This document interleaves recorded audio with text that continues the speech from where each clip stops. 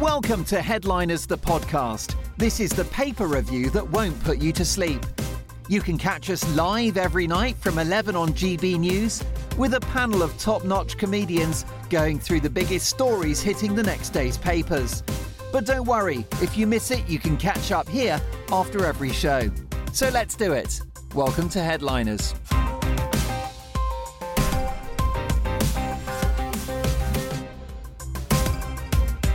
Hello, I'm Simon Evans. Welcome to Headliners. Joining me tonight as we resume normal news coverage under our new king.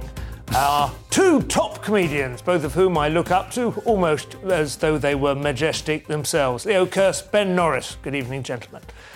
One known for his comedic talent, the other is just really tall. Anyway, that's not true. One of us not known for their comedic talent. You've slumped in the chair in order not to... Ben is absolutely rigid back. So let's take a look at tomorrow's front pages. We start with the Daily Mail. The Daily Mail reads, "Freedom begins with tax cuts." Hard to know whether that is intended ironically on Liz Truss's recent fiscal announcement. The Daily Telegraph leads with Putin set to declare occupied land part of Russia. That's a slightly dubious précis of his intentions, and sweeping tax cuts in Prime Minister's sights. The Independent reads, Truss and Biden clash over tax cuts for the rich. The Guardian leads with Biden rejects Prime Minister's embrace of Reaganite tax policies, and Russia plans vote to tighten grip on Ukraine.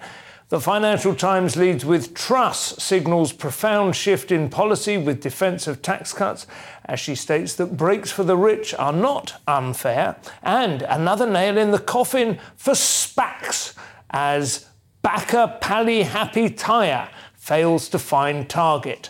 I'm sure that makes sense to FT readers. The Mirror reads thoroughly modern monarchy. Charles promises slimmed-down version of coronation amid cost of living crisis, and it will be inclusive and reflect the whole country and the Commonwealth. And the Daily Express leads with public backs king over slimmed-down monarchy. The strong support for cutting down number of working royals. They seem quite intent on detaching themselves from that obligation. And Truss vows tax cuts to get Britain on the move. And Holly and Phil devastated over Queen Q row. Well, of course, now they are. Anyway, finally, the Daily Star leads with Q, do ya think you are? Holly and Phil deny pushing in at funeral. 27,000 signed petition to get TV couple axed. And those were your front pages.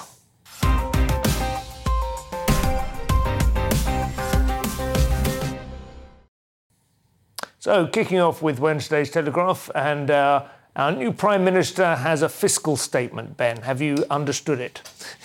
I mean, I think I have. Liz Truss has been talking about tax cuts, and I think, average people probably thought, oh, tax cuts, that would be good, until they realise that they're not tax cuts for average people. It seems that they are mostly for... the most hated segment of society, in fact. Well, the top earners. I mean, are they hated? I don't know. The bankers. The bankers are generally perceived to have got away with everything that's gone wrong since they trashed the economy in 2008. They remain aloof from the I mean, they still get booed in comedy clubs, don't they, when they pop up? But the Harry Enfield Question Time spoof, remember that? The bankers, the bonuses, the bankers, the bonuses. It's a common refrain. Yes. I don't know. I mean, I probably don't... it's very likely I don't understand the whole world that bankers work in. But it seems that I don't think they're doing too badly, even with a cap. I'm quite in favour of lowering tax cuts, corporation tax, anything that suppresses enterprise, that muffles the urge to get ahead, but I'm not sure this is. Well, it's not just bankers who are going to get a tax cut. Other people will get a tax cut as well, but obviously this is the sort of newsworthy tax cut, so it gets pulled out. But this will actually make sure that London remains competitive for international finance. Okay. Although, I mean, I'd actually question whether that's necessary, because the reason that bankers want to live here isn't so much, the pay. It's so they can send their kids to the right schools and make the right connections and dine in the right restaurants. And also, of course, because following Empire and the successful maintenance of the Commonwealth, the City of London has a number of secret underground tunnels that go all the way under the Atlantic, all the way to various tax havens, and so on. There are a lot of conspiracy theories as well. There are. Oh, right, that was a metaphor. There are significant advantages the city has over others. I think you can get you can find tax havens. You can get access to tax havens from other places such as the Bahamas, and in fact, you might even be in one if you go and live there. But their options are basically Frankfurt, aren't they? Nobody wants to live in Frankfurt. Yeah, or Paris, New York. So I mean, there is a bit of competition between those cities to attract finance, because obviously these people pay a lot of tax, especially with IR35 and all these rules that have come in that mean that high earners have to actually pay tax instead of paying themselves loans or dividends or whatever. But I mean, banking there's some sort of questionable social utility to a lot of their operations, high frequency trading and stuff like that. And also, there's no sign of an exodus of bankers. And also, bankers, it's like being a fisherman. Fishermen will always have loads of fish. A butcher's always going to have loads of meat. Bankers have always got loads of money. So they're not really, their pay isn't commensurate with what they do. If they didn't leave after Brexit, I mean, everyone thought that would be the route. If that didn't do it, I don't know. But how do you feel about it, Ben? Well, I just think presumably they can have ways of not paying tax even if they will find their way around it. There's a certain amount that you start to earn, and then you can afford accountants, and suddenly that's kind of the breakthrough point, isn't it? I think they're a long way above that. But no, I mean, the tax rules have been overhauled, so I mean, I think it's affected us. On to Wednesday's Guardian now, with their take on the recent Leicester violence. Leo, apparently it's the far right that are to blame. So, this is, I mean, you've got to laugh. It's a very serious issue. But so Claudia Webb, who's the MP for Leicester East, still, even though she was convicted she's still the Labour MP. I'm not sure about that. No, she's independent now, but she's still the MP for Leicester East. So she's lost the Labour whip. But she refused to stand down as an MP, which she should have done, because she threatened someone with an acid attack. She says the Leicester violence didn't follow through. She threatened she said that the Leicester violence could spread beyond the city. I mean, it certainly will if she gets involved and starts. Well, it's got to Birmingham already, I think, isn't it? Is it that way? We've got a bit of footage of it. I think it's spread to eastern Ukraine as well, and we've got some footage.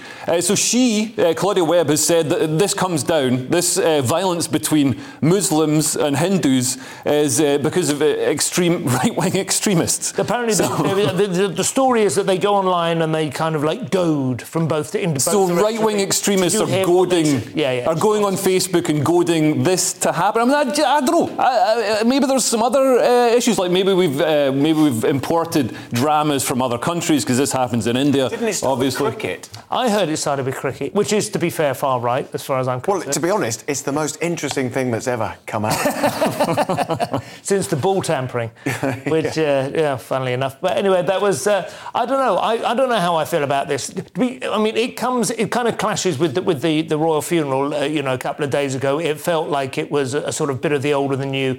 But actually, it could easily get exaggerated, couldn't it, in terms of importance? These things, little flair. No, I've been following this for a while, not on mainstream media, which has completely ignored it, because obviously it's being done not by white people. I mean, if it was white football hooligans doing it, oh my God, the Guardian would be in uproar about it. As it is, they're trying to use some sort of mental gymnastics to blame it on white football hooligans. City United, they'd be going, that's actually some Muslims have been starting. Well, yeah, it's a nonsense. I mean, it's as if like blaming this on right-wing extremists, as if Boko Haram are a spin-off of UKIP. It's an absolute nonsense. I like that. Boko Haram.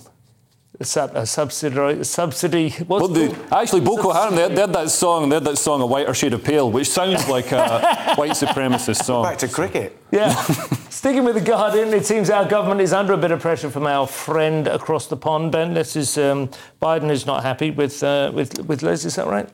Yeah, the Global Fund, which is money raised to fight malaria, TB and AIDS and all sorts of horrible stuff like that in, I guess, the third world.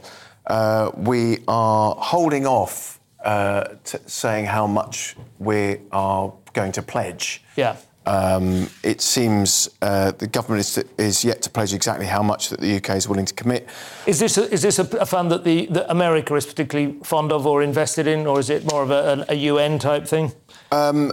Because it seems that I'll tell you as soon as I reread my notes. Joe Biden seems to be particularly keen that we should do our bit for this one. Yeah, we've been asked to pledge. We've been asked for a 30% increase in the amount we pledge, and I think previously we pledged £1.8 billion, which is quite a lot of money. It's a decent amount of money considering there's other things we've got to spend money on as well, and we've just cut taxes on bankers. So yes, it's a lot of money. But I don't know. All I hear day in, day out is how evil Britain is, how evil colonialism and empire is, and it's like, well, if we're evil, why are we paying? Why are we doing all this good stuff? Why don't we live up to our evil? The guilt fund. Yeah. I think maybe they called it the global guilt fund. Is that what it is? They get more or they get less from us then? Right, one fund with guilt in a different spelling. I don't know. I feel like this is it is quite money well. I mean, obviously there are limits, but it's money quite well spent, generally speaking, making the developing world remain habitable for as long as possible. That, just from our own point of view, that seems like quite a good investment, wouldn't you say? Until we put it underwater. Yeah, exactly. Well, that's coming, isn't it? Obviously, But I think, I don't understand the intricacies of these things, but my understanding is that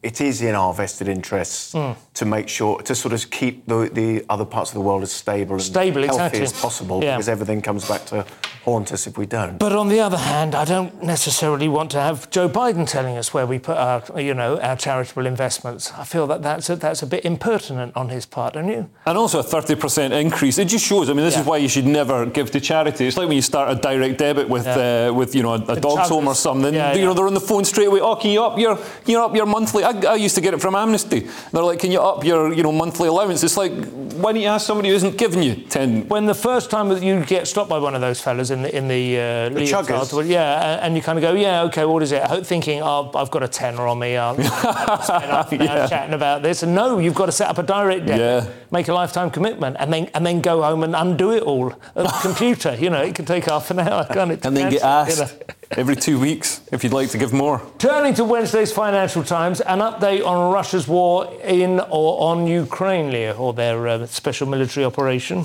So NATO has accused Moscow of escalating its war on Ukraine after Kremlin allies in occupied territories have announced referendums to join Russia, and the country's parliament approved legislation that clears the way for military mobilisation so they could draft citizens into... I've got two things to say about that, but let's do the referendums bit first. That's what I was going to do, Simon. Sorry, mate. Don't worry. I've prepared something to say about this. But they're rushing, basically they're rushing through these sham referendums in places that they've occupied in the east, in Donetsk and Luhansk. Yeah. Thank God we've never been involved in a sham referendum. that nonsense. That was the will of the people. It's the one place where we're dry on. Yeah, they're trying to make one happen in Scotland, but possibly with Russian interference. But anyway, but basically, he's trying to put these referendums through, make them ostensibly Russian territory, and So, what's your feeling? Is it a sham? Is it, or is it actually likely to expose that there is some support in the demographic? Well, funnily enough, there is some support in some of these places for Russia, and there's certainly some antipathy towards Ukraine and towards Kyiv, who as well as being seen as distant. Russia, yeah, exactly. And they see Ukraine as having forced this war to happen, but that doesn't mean that Putin's right to go in there and seize this land. So and it's really a sort of Putin's desperate because he could be about to militarily lose these areas as he has in the north and the east, and it also changes the legal aspects of this land. It become Russian territory, so any attack by Ukraine wouldn't be liberating Ukraine's land; it would be attacking Russian's land, which would then ostensibly give him the sort of the excuse to escalate and use battlefield nukes. But it's interesting, the influence, this war, the way it's going for Putin, it's going very badly for Putin, and it's reduced his influence in former Soviet states who are now fighting amongst each other. It's not a war, it's a special operation. Special operation, but it could become a war at this point. We can rename it. Claudia Webb calls it a far-right white English football hooliganism. Well, I think, there is some argument for that as well. The interesting thing, though, I've been reading about the mobilisation, not a huge amount, but I just saw this fairly well-informed Twitter thread. But I hadn't really considered this before. If you, like, under the Soviet Union, they maintained the infrastructure into which they could pour the conscripted forces at a moment's notice. Yeah. But that is not cheap, you know, to maintain officers, to maintain barracks, to maintain the supply chains. These things are extraordinarily expensive to maintain. And as soon as they became Russia rather than the Soviet Union, that was all got away with. So the idea that they can just mobilise... Yeah. Conscripting young men is the easy part. How do you get them out there? How do you train them? How do you determine what place to go to? But also it would lead to, I mean, the one thing that Putin's still succeeding at is domestic suppression. So he's really quelled any sort of demonstrations. But I mean, if mothers start seeing their sons being sent out, you know, it's going to. It hasn't really affected the Russian public so much yet. I mean, obviously there's some the economy's sort of not doing as well as it would. But if they start seeing their sons being conscripted and sent out there and sent back in body bags, that's going to really affect the public. One of the other very dangerous things in Russia, of course, is just walking down the street and an oligarch landing on your head. Yeah, oligarchs falls out of a hospital window. They don't walk too close to hospitals. There's quite a few of them. Have you seen the list? I mean, it's an amazing amount of... It's extraordinary. I don't want to say you have to admire his chutzpah, but there is something quite medieval about his approach to some of these little internal divisions. Well, I mean, what is your feeling? Is it 6 months, 9 months, I guess this war has been going on now? 7, 8, 9 months? I'm trying to remember. It was like late February, wasn't it? We were really braced for...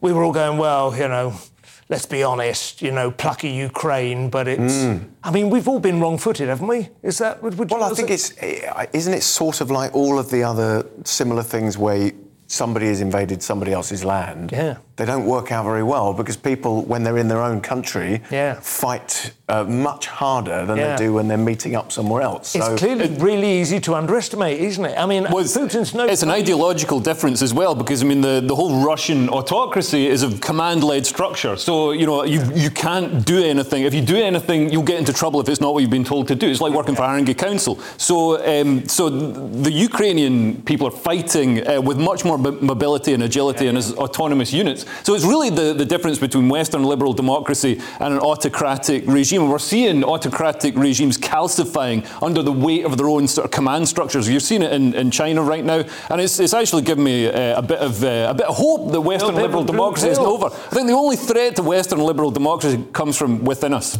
I could quite agree, and I'm sure we'll be seeing examples of that later this hour. The Financial Times again, and looking towards Iran, Ben.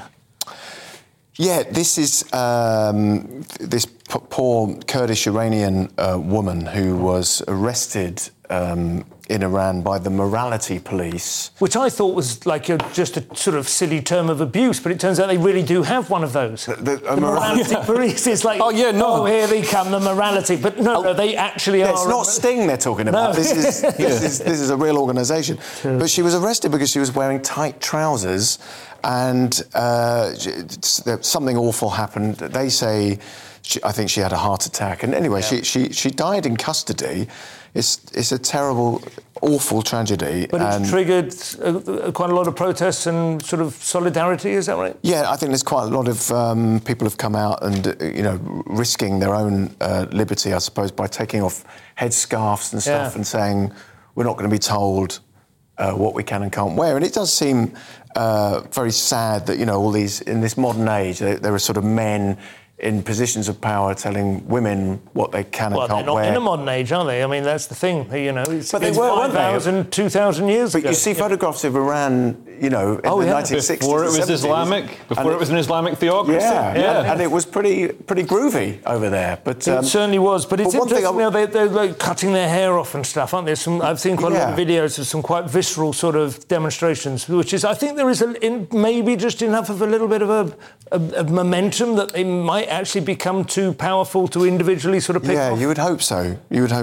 I don't know. You seem to be quite trusting in the sort of Islamic police, the Iranian police's account of the events. I mean, other accounts say that she was raped and beaten and killed, murdered by the police, and it wouldn't be out of character. A lot of similar things like this happen. I mean, they've got it written into their penal code that you can beat and murder people for breaches of the Islamic Code.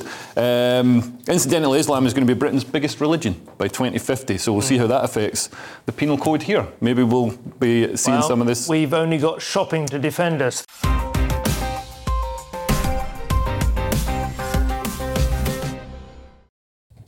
Welcome back to Headliners with me, Simon Evans, and I'm still joined by the comedy pairing that gave Morecambe and Wise a run for their money, Leo Kearse and Ben Norris. So let's dive back in onto the Guardian next, and the super rich. They keep getting richer. Yeah, bit of good news. Bit of good news. The success of capitalism means that rich people keep getting richer, and the number of global ultra-high net worth individuals has hit a record high. So a report by Credit Suisse says that those with assets exceeding $50 million in total has gone up to 218,200 after a post-pandemic explosion of wealth. You can only assume they got second jobs as Deliveroo drivers or something like that. And a bit more information on that. The number of US dollar millionaires has increased by 5.2 million during 2021 to a total of 62.5 million. So that's how many dollar millionaires. And the Shorex, I don't know who that is, a bank probably, said that the number of millionaires, this is quite snobby, I like this, the number of millionaires was becoming so large that it was becoming an increasingly irrelevant measure of wealth. Well, there must be some truth even just by inflation as well, I suppose. Millionaires used to get to feel like special people. Now they're just run-of-the-mill. Yeah, I actually used to be able to buy a tropical island, and now you can't even get a I looked it up on garage. Wikipedia to see what it used to be. In 1900, when the idea of a millionaire first started kind of becoming fashionable, it was worth about 35 million now. Right. So still a bit below the ultra kind of level, but that's what you would have. That's what you have to have in order to have that impact on society. Yeah. Now that is quite rare, isn't it? 35 million. Yeah. I think, So that's really what there should be a word, because a billionaire, that's obviously like a ludicrously, that's like a tiny number of people. They're like kings and princes. Yeah. But a millionaire, the truth is probably some of us know millionaires. Well, anybody who bought a house in the 90s is now a millionaire. Anyone who bought a house in the 90s and hasn't divorced. Yeah. Is that harsh? Is that stung? You're doing all right, are you? I mean, it's hard to tell. Yeah. It's too early to say. But you can't, just a millionaire now, you can't go around flashing the cash, just, rant. You can't, you're not going to be like spending 50... You'll run out pretty quick if if you're getting a round in London. That's half of your million gone already. Yeah. So do we feel, is it a bad thing, or is it just a source of envy and resentment? You were saying it's a proof that capitalism is working, right? Yeah, I was only... the froth on the top of the glass. I was only half being an idiot when I said that. I think there's some truth to it. No, but I think the divide has got a bit excessive now, hasn't it? There's the amount of excessive wealth at the top is huge, and now we've got people in food banks. Surely we could change the shape of the pyramid. Obviously, there's a pyramid, but it doesn't have to be like that. It could be a bit more like that. But people say that about food banks, and I think it's just another. It's an example of largesse. It's not. No, it is. It's what not have the French got to do with it? It's not an example of people starving. It should be a large everybody, shouldn't it? Everybody has got the median income has come up. So much. Since in the last few decades. I'm no trop. I do have a bit of sympathy with Ben's point of view. When you see some of the things, I think in 1965, the average board executive owned roughly 35 times the average salary within his company, and now it's something like 3,000 times. They are absurdly well compensated, and they're not even that good at it half the time, are they? That's what rankles. But the thing is, there's an unlimited labour supply, so you don't really have any bargaining power when there's unlimited labour. Liz, are you going to save us from this? This is from The Guardian next. Androgynous fashion from Kenya. Ben, this is something we can all sort of feel a bit more is in our wheelhouse. Sure. Apparently a growing number of Kenyan sort of fashion labels are embracing genderless fashion as a younger, more vocal generation calls for greater inclusivity and creativity in clothing design. So it's quite a major issue in Kenya, this, because sadly homophobia and transphobia are extremely prevalent. Here's David Icke. Oh, right, yes. Inspired boys. So there's calls here in Kenya for more non-binary fashion, but I wonder what non-binary fashion is. It's described as genderless fashion, so I'm thinking the tracksuit There is quite a lot of that already, really, isn't there, to be fair? I mean, women have been wearing trousers for quite a while. Yeah. I suppose, is it just stuff that disguises the shape of the body, is it? The thing with the fashion industry is it's always like trying to demonstrate its bona fides, its moral, and it's just so immoral.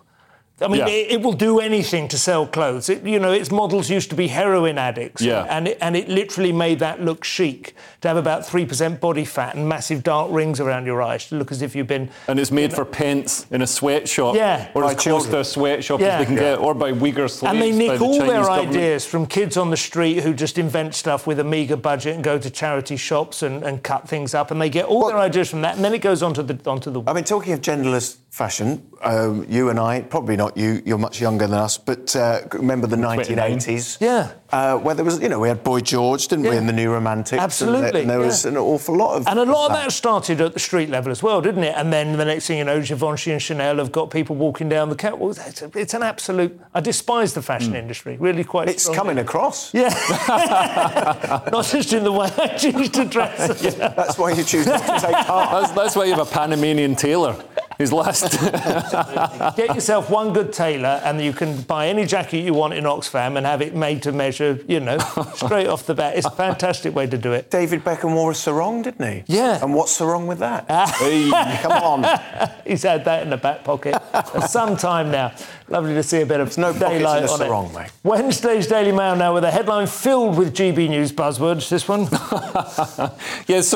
As Kenya progresses with its sort of politics, we're regressing. So feminist academics have told how they're self-censoring because their views on trans issues have led to them being overlooked for jobs, physically barbed or even removed from events, and facing a continuum of hell. That's their words, not mine. Wow. From online trolls who have made death and rape threats. One academic said, "It feels so alienating because academia should be about discussing and exchanging ideas, and it's not. It's not in our context. And yet, academia should surely require free discussion. And it's bizarre that the death threats against these women who are described or dehumanised as TERFs or whatever, the death threats are accepted, but anybody stating biological facts about chromosomes or anything like that is seen as some sort of right-wing ultra-Nazi. And we saw just a couple of days ago a rally, a Labour Party advisor screaming fascist that was in my hometown. At a baby. Yeah. Oh, you brought your baby along to be a fascist, have you? Yeah, to the dad who had him in a sort of papoose. Yeah. She could identify a fascist. I mean, there is something quite specific about the trans row in this respect. There's been a certain fear that the faculty in most of our universities has become more and more like a left-wing consensus. But you might be able to say, well, that maybe just reflects the kind of people who want to work at universities, nothing very sinister.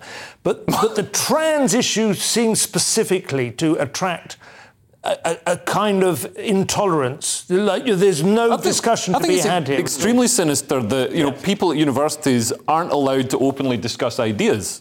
Yeah, no, it would be. But what I mean was, I think there's part of the chilling effect that has occurred at university until the trans thing that's come along is not so much that there's a deliberate attempt by the faculty to close down these ideas. It's that the students and everyone they're going through, and it's just a natural. It should still be resisted, and you should still assert your right to but it isn't like some weird agenda. I just feel with the trans thing, it's a tactic. It's an absolute tactic because they know that what they're trying to get over cannot withstand any kind of rational argument as it's traditionally been understood. So they just delegitimise the idea of argument altogether. And that's quite different from anything that's previously been, there's always this kind of ongoing row about what guest speaker the, sparsely attended Conservative club at university is allowed to get in. But do you know what I mean? Yeah. I mean, obviously the trans debate is... as I think I've said before, quite nuanced and complicated and often best avoided. But, the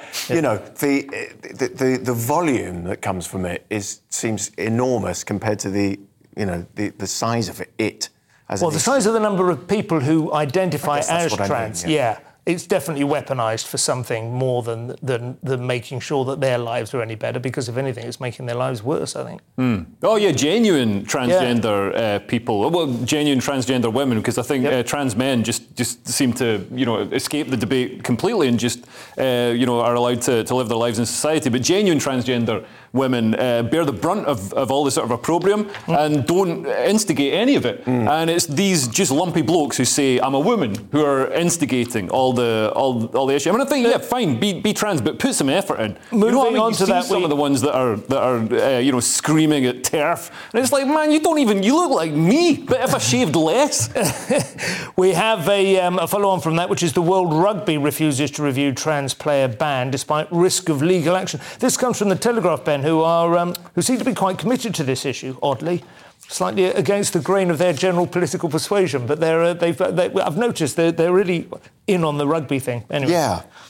Well, I'm quite a rugby fan, and I like to think not remotely transphobic, but I do see why World Rugby might have an issue with people who were born with a fair amount of testosterone playing such a physical game against people who were not born with the... It kind of seems absurd to have to even pretend that isn't going to be obviously the overwhelming concern, and the presentation of it as a phobia. I mean, I just think it's extraordinary, this like co-opting of that word. But can't we? I mean, I'm sort of semi-serious here, but can't we think about having trans sport? Yeah. So it could be a completely separate thing. We've got men's, we've got women's, and we have trans sport. I think it could be quite interesting. Transport. We've got that already. We might even have a minister for it.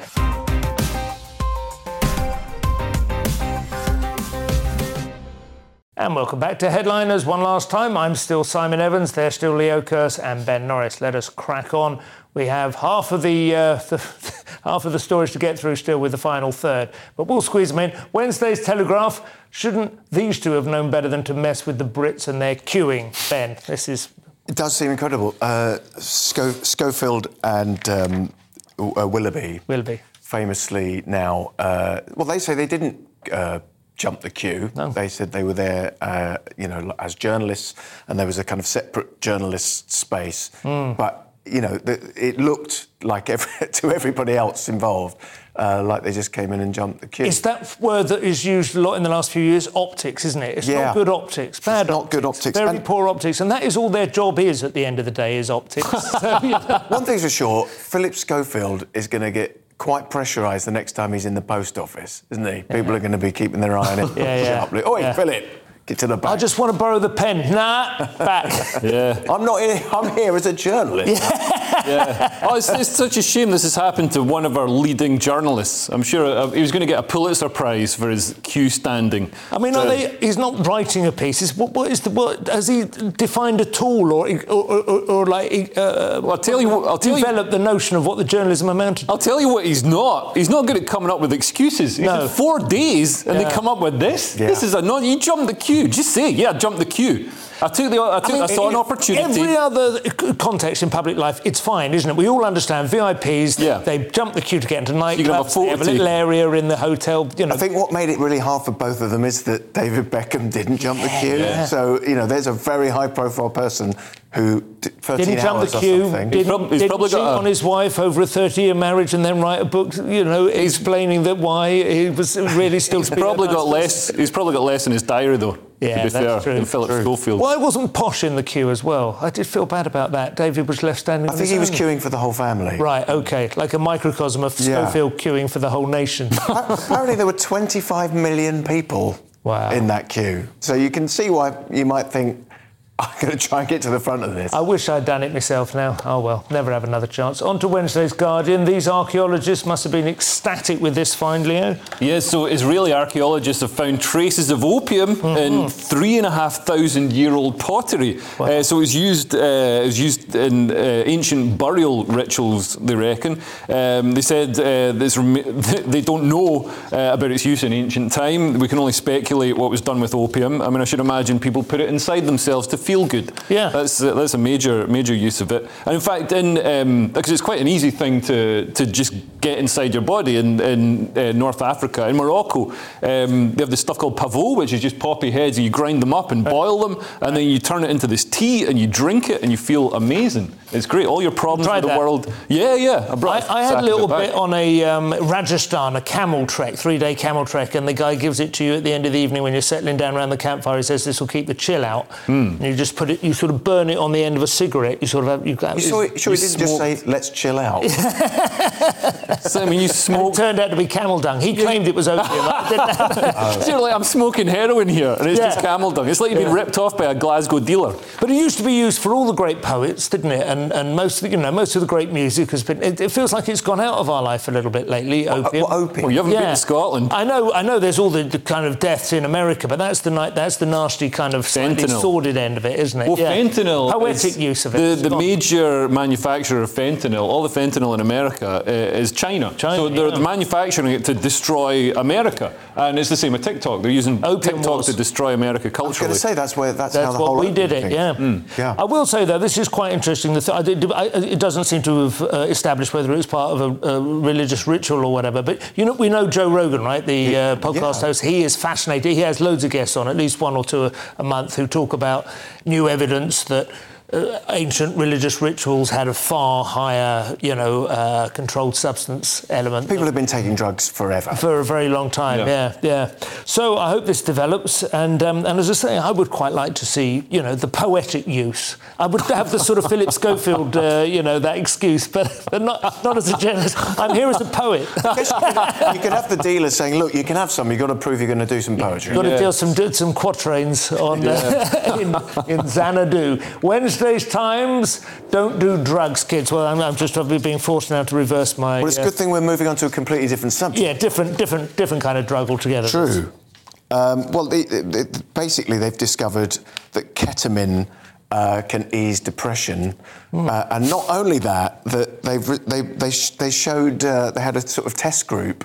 They gave them ketamine and then showed them pictures of people smiling, and that worked even better. So you become very suggestive on ketamine. Very suggestive, because the brain becomes malleable. But it's interesting, again, for those of us that remember the birth of Acid House. Right. People were taking ecstasy and everyone was walking around with great big smiley faces on the T-shirt, and that had a very similar effect. Made people very happy, quite huggy.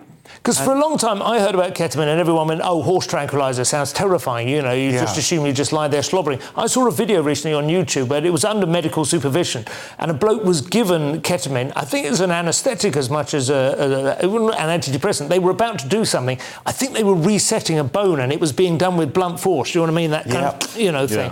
And they went, right, are you ready? And he was like, and he was just like hilariously happy for about 2 minutes while you could see this like doctor, it was extraordinary, and he was really, it was kind of ecstatic, but it was also quite jolly, It wasn't weird and sort of. You've got to feel a bit sorry for horses, because for us, we get a great time. Horses straight to sleep. It's still got a long face on them. Anyway, obviously don't try it at home, kids. But it's interesting how some of these. Go out to a nightclub. Some of these quite long disparaged, pharmaceutical options now are being re-examined. There's a big uptick in legitimising magic mushrooms and all that. Magic mushrooms are now being used officially in trials to treat depression, PTSD and things like that. Dosing, isn't it? Well, and full-on dosing as well. Yeah. Some of them say that it's like they have a virtually religious experience and nothing ever, it doesn't fall away again. They are permanently transfixed. Which is, that's always the big thing. You assume you use psychedelic drugs, you experience a taste of the religious life, but as it drains away afterwards, you're left with very little to build on. But without hating your neighbours. Yeah, that's right. You introduce cricket. The Independent now, and if the last article tells us anything, this study into British health shouldn't come as a surprise, Leo. This is... Diets. Oh yeah, here we go. So British diets are only slightly healthier than they were in 1990. So apparently there's this global score that scientists use to measure our diet and how good it is, and we're at 40.3 out of 100, which wouldn't be a good Uber score, and that's only 1.5 points higher than it was in 1990. So we're now eating more vegetables and nuts than we used to, but we're also consuming more red meat, sugary drinks and salt. And I've got an issue with this because red meat I don't think is bad. It's healthy. I think it's been proven to be good, and I think the grading of different foodstuffs has been proven to be wrong, and we don't need all this carbohydrate. We actually need red meat, saturated fat. And, totally agree with you. Red meat is good. I do think sugary drinks are awful. And it's interesting they're saying we're consuming more of those, and yet that's despite them having put a massive tax on them, isn't it? Did they put the sugar tax on the drinks, and Iron Brew has been forced to sort of... People love sugar so much, they'll drink through the tax. They'll drink more of it. Yeah. They'll use their ultra-high net worth to buy more. What's your budget, Ben? Well, I'm a vegetarian, You're a vegetarian, yeah. You know, I haven't eaten meat since 1983. Wow, that is a long time. And it's never been easier to be a vegetarian or a vegan. Now you can go into any supermarket and see, let's be honest, some quite bizarre things like plant-based chicken. I don't know who wants that either. I don't want plant-based chicken any more than I would want a leek and potato-based cat. It is an odd thing, isn't it, how all vegetarian and vegan food in particular still has to reference the kind of modular forms of carnivore. But that's only marketing companies thinking that that's what people want. What would they say then? What would you like to see, like a plant-based television or a plant-based, I don't know. How come you never get people getting steak and trying to make it taste like broccoli? Yeah. Because it would be silly. A floret of bacon. So, on the whole, do we think this is a lot of nonsense? It's in The Independent, it comes from America. I think we can dismiss it, can't we? Yeah. This is from the Daily Mail, and a method actor who'd actually put into practice and succeeded, Ben. Tom Hardy with his martial arts. Yes, this is interesting, isn't it? Because he went to a martial arts competition that was taking place in Milton Keynes, and he entered and got the gold. Amazing. It's kind of interesting, isn't it, that essentially quite a big Hollywood star would still have the need for such showing off. Oh, you think you find that interesting rather than that he is also good? I mean, he got good because he learned how to do it training for a part where he was playing I think an MMA He's not necessarily showing off in a massive way, though. He's in Milton Keynes. It's Milton Keynes. He's gone in under his own name, Edward Hardy. True. Yeah. So I think fair play to him. I also realise that there's a vague chance that one day I'll meet him, in which case I should say, what an excellent thing he did. Yeah. What a weird hunger you have for constant affirmation, Tom. I want to see Meryl Streep enter Cumberland Taekwondo. Yeah. I think it's quite good that Tom Hardy is actually sort of demonstrating that he maintains fitness between films, because there is always that thing, you look at their physique in the movies and you think that is amazing, but they have these trainers that get them ready for these roles, like Wolverine, right? And you can buy that the specific exercise schedule, 12 weeks to Wolverine. Can you buy the steroids as well? Exactly. I mean, he's admitted that steroid use was a big part of it, and they peak at the when they film. I suspect you wouldn't be able to be a gold medal winner on steroids. I mean, it might not interfere, but it's not it, is it? It's not the whole thing. It's illegal. It's illegal. It's illegal for anyone. But what I mean is, he's not just demonstrating a physique that got him steroids gifted. No, I think he's demonstrated he's got definitely skills. into that whole. He lives the part. The big butch Tom. OK, moving on to the Times. The result of this survey will not come as a surprise to you. Yeah, so there was a test done to see if a 4-day working week would be workable, if it would be successful. So they had a 6-month test period where people worked just 32 hours a week for the same amount of pay, which seems a bit unfair. So what's given then? 9 out of the 10 companies that took part have said they're going to extend the policy. So basically found out that people can get all their work done in less time, but everybody knew that they were on a test. So they knew if they succeeded on this test, the companies would keep it going longer, if people were more productive. So everybody just worked like the clappers for this test period. And now that they've, now that the companies are sort of embedding it and making it part of regular life, now everybody is going to kick back and have an extra day off a week. I tell you who I feel sorry for, it's the people who work weekends, because they've now got to do a 3-day weekend to make up for the 4-day week. Well, there is going to have to be something. It depends. Some businesses actually require people to be there, don't they? I suppose other businesses, if it's a 4-day week, it's a 4-day week and the office is shut at the weekend. But I don't understand. Are they saying they get as much work done in 4 days as they used to get done in 5? Well, this is, bear in mind, a lot of this will be like, local government and stuff like that. So it's not like they're doing half a day's work a week anyway. If you can have Friday off, if you work a little bit harder for 4 days, I think most of us would do it. As you say, initially, I remember there was a thing years ago, like a study or an experiment where I think it was more in a factory, and they wanted to find out whether ambient lighting was important. So they raised the level of ambient lighting. It was brighter indoors, and it increased productivity by about 10%. Right. And then they went back down again. And then a few weeks later, they lowered ambient lighting by about 10%, and it increased productivity. So you've got to keep the lighting going up and down. You've just got to keep changing things. You've got to just constantly keep people going, oh, this is nice. Oh, that's nice. It's quite... people just like a little bit of variety. In marriage as well? Yeah, I think it might do. So you can stay a millionaire. Here is a typical story for the Daily Star, Ben. This is another workplace shenanigans. Yeah, amazingly, with the increase in people working from home, a number of people have admitted, 47% of all remote workers have admitted they sneak off to masturbate during work hours. Extraordinary. At least they sneak off, I suppose. Well, most of them, although some have also admitted to having done so when they worked in the office. And being caught. Apparently the cleaning cupboard was a popular destination for the office. But that's for cleaning. That goes against the whole essence of cleaning. And also bad smell. It's not an erotic smell, is it? You'd get a fetish for bleach after a certain amount of time. Yeah. That's really unsexy. I mean, there was that one bloke, wasn't there, who got caught doing it on a Zoom call. Was that an American politician or someone? Maybe a couple of people have been over the last couple of years. Well, according to this headline, Brits working from home are masturbating on the clock. So that's some reach they've got.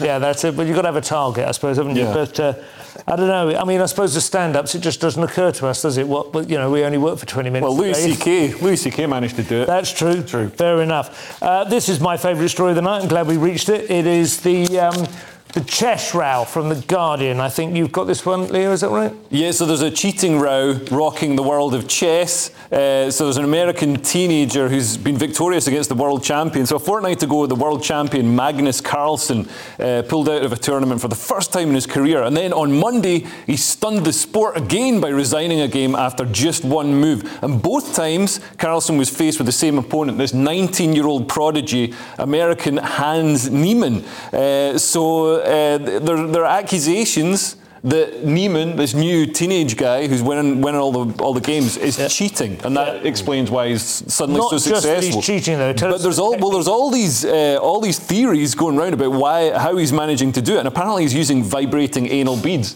which to me would be more of a handicap. I think trying to queen to king's bishop, that'd be more make it more difficult. But also, there could be signals being sent through the vibrate. Like remember the coughing colonel in Who Wants to Be a Millionaire? He has to sort of like try and move out, and the beads either vibrate. As you get over the right. There's a guy in the audience turning the dial. I mean, that would look dodgy, wouldn't it? But I can't imagine. You can't have a very sophisticated semiotic system just using vibrations in the rectum. I mean, there's a limit to how much... You sound like you know this for sure. How much information can you get? It's binary, Morse code. Be like smoke signals. No, Morse code. I suppose it is. Yes. Could it just be yes or no? Like he's doing the move. Some of the other ways that people have cheated, they've had somebody standing behind one of the other tables to indicate. And also a Latvian grandmaster, Igor Raus, was banned for 6 years after being caught looking up moves on a phone he had hidden in a toilet. Wow, that's pretty basic, isn't it? But they do say, I know, what's his name? The Kasparov, the world, still the granddaddy of the whole thing. He says that the best players now are centaurs, man and machine working together. That creates the best results. Oh, really? There are machines that will beat any man, but a man and machine working together, God knows how you learn how to work together, but somehow you create this kind of, So I guess that's what the anal beads represent, the interface between man and machine in that respect. Final story, very quickly from the Daily Star. Very sad, but we finish our period of collective mourning. It seems even our furry friends are feeling the loss. The corgis. This is yes. Leo. So corgi owners say that their dogs know that the Queen has died as they act differently. Obviously, Queen Elizabeth II had loads of corgis. She loved them. There's a picture of her with a corgi there. And now corgi owners say they know, their pets know that the Queen has died. They say they've been curled up in their laps ever since the news broke, which is unusual. I don't know where they used to curl up. Other people say, someone else says, I must be honest, I've not seen me dog smile since the announcement. #they know. Dogs often know their owners have died because they get hungry, start eating them. Yeah. Oh, yes, that's true, yeah. And in some countries, that much owners at least dogs. Our Majesty was saved from. That's all we have time for. Thank you to my guest headliners. We'll be back tomorrow with Nick Dixon in the hot seat. I don't like the sound of that. Thanks for listening to Headliners, the podcast. Don't forget to subscribe so you'll never miss an episode again. And if you enjoyed it, leave me a nice comment. Speak to you at the same time tomorrow for the paper review that's never boring.